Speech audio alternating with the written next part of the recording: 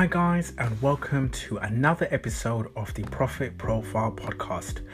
It's your host Chris Foster, the Profile Guy, and I have got a great episode for you. I am going to be talking about how to market your business. How to market your business in terms of attracting top talent, keeping the talent, and also how to attract the best clients.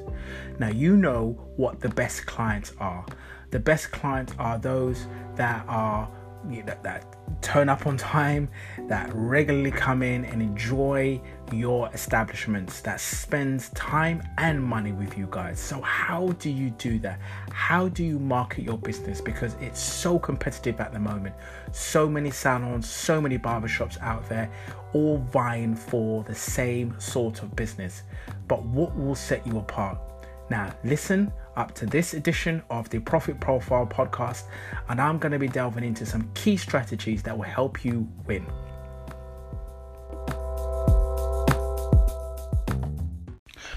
Well, imagine having a business that attracts top talent within your area, and imagine that business attracting the best clients. How do you do that? How do you create an amazing buzz that makes your barbershop or salon the place to be? Allow me to show you some top strategies of how to build your business and your business profile. So why build a profile in the very first place? When your business has an amazing profile, it's easy to attract top talent because people are wanting to work for the best. You need to be perceived as the best, and people want to be around the environments that help celebrate them, that helps to promote them, that helps their back, that's got their back essentially. So with that in mind, building a strong team is really important to having a very strong, profitable business. Also, with a profitable business, that means more profits for the salon. But with a strong team, also has a strong clientele. And that's really important. You want to adopt something what I call pull marketing rather than push marketing. When you're push marketing, you are almost competing with price. That means lowering the price when other people lowers their price so you can attract people. But when you employ the techniques of pull marketing, it's your branding, it's your profile that attracts people to the business. Okay, so these are some key strategies for you to adopt and key things that you can adopt straight away. So one of the first things you can do, guys, is to celebrate the team. That means to help that team or feel that that team is supported by you, the owner, the manager, and also that helps them to actually feel a part of something, building something important. Now, the most practical way of doing this is to have a page on your website that explain who the team are. That is to help them by introducing them to their prospective clients or people who are interested in the business. So it gives an opportunity for clients to feel that, oh, I like that look at that particular person. I like the way, information like they can be quite light-hearted, like their name, their superpowers if they have some, their style icon, their favorite meal, or any information that makes that team member seem approachable and likable. This is not only great for the morale of the staff, but also it's also great for the prospective key person that wants to work for your establishment, looking at your website and just seeing how you interact with your current staff. And they can also see how they will fit in to your establishment. Like I say, if you attract top people to your establishment, they bring their skills, their clients to your business. This is what we call pull marketing rather than push marketing. So my top strategy here is, again, to just recap, is to get an interesting area on your website that has all the information about your team and that celebrates the team. The next thing that you want to still focus on is Google reviews. Now, Google reviews are extremely important. They are important because, especially if you have a small business, a web presence is fundamental in the growth and sustainability of that business. Because ultimately, what people do essentially is to check out the establishment before walking through the doors. We've all done it. Before we buy something, we do our research first. You want to check out the type of work they do. You want to check out the shops. We check out the clothing. You want to check out what the word is on the website.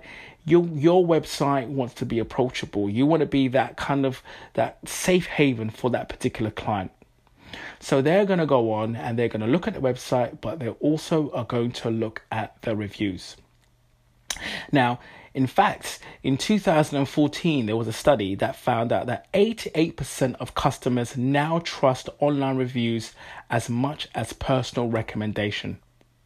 So having a strategy of incentivizing your team to get Google reviews is a must. To be honest, if you outrank all of your competition by having this particular strategy, believe it or not, you are going to get more people through your door, because the more reviews you have, the more that people will know, like, and trust your business. Trust and credibility is super important for the growth of any business. So if you have this strategy of inviting your team to actually take some money off the haircut if they leave a review, and encourage them to write about the atmosphere of the salon, encourage them to write about the service they've had and the person that delivered their service. These are extremely important. By writing about the person who delivered the service will show that people are valued and your team are valued within that particular service. Some people think to themselves, if that person goes on, they'll take clients. To be honest, it really doesn't matter, because ultimately those reviews are about you and your salon. So getting reviews are really key. So keep that buzz and keep the buzz about the salon, the environment, and it really will go into the full flow of getting more people through your door. Competitions. Now, competitions are a perfect way of supporting and motivating and keeping your team inspired while they're working in your environment. When you have competitions or enter competitions, it really helps the team morale, because you are working together to achieve a particular goal. And it helps for them to express their creativity rather than going through the humdrum of salon life. So encourage your team to enter competitions. There are so many competitions out there, and there is a specific competition for you and your team.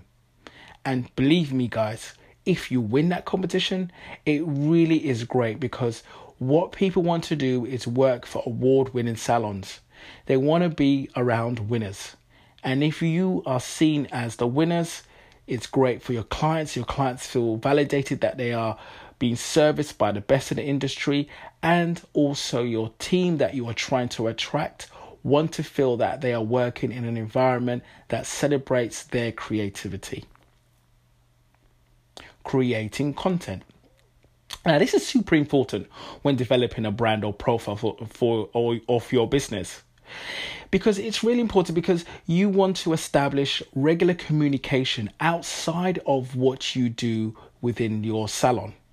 You want to be able to create content that demonstrates fully what the business is doing in terms of supporting and helping people achieve a certain result. So if they want to look good, your blogs will want to help them look better. If people are concerned about health of their hair, you want to create information that helps them look after their hair better, or look after their skincare better, or look after their well-being.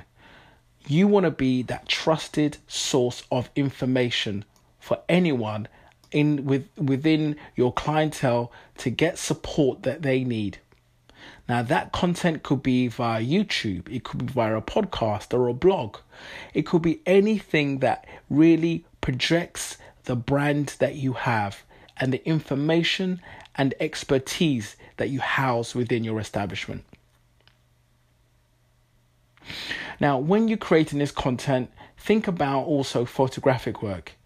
Most people dump all of their promotional work via Instagram. Now, don't get me wrong, Instagram is a great platform, but it is so saturated.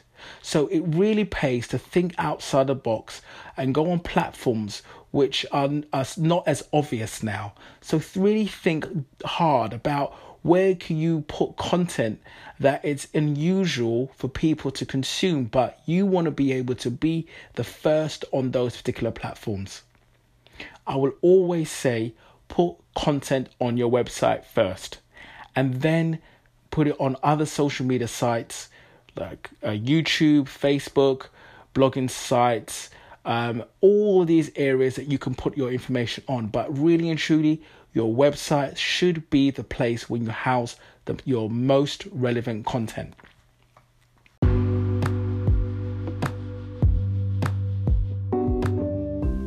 Hi guys, and thank you again for listening to another episode of the Profit Profile podcast from your host, Chris Foster.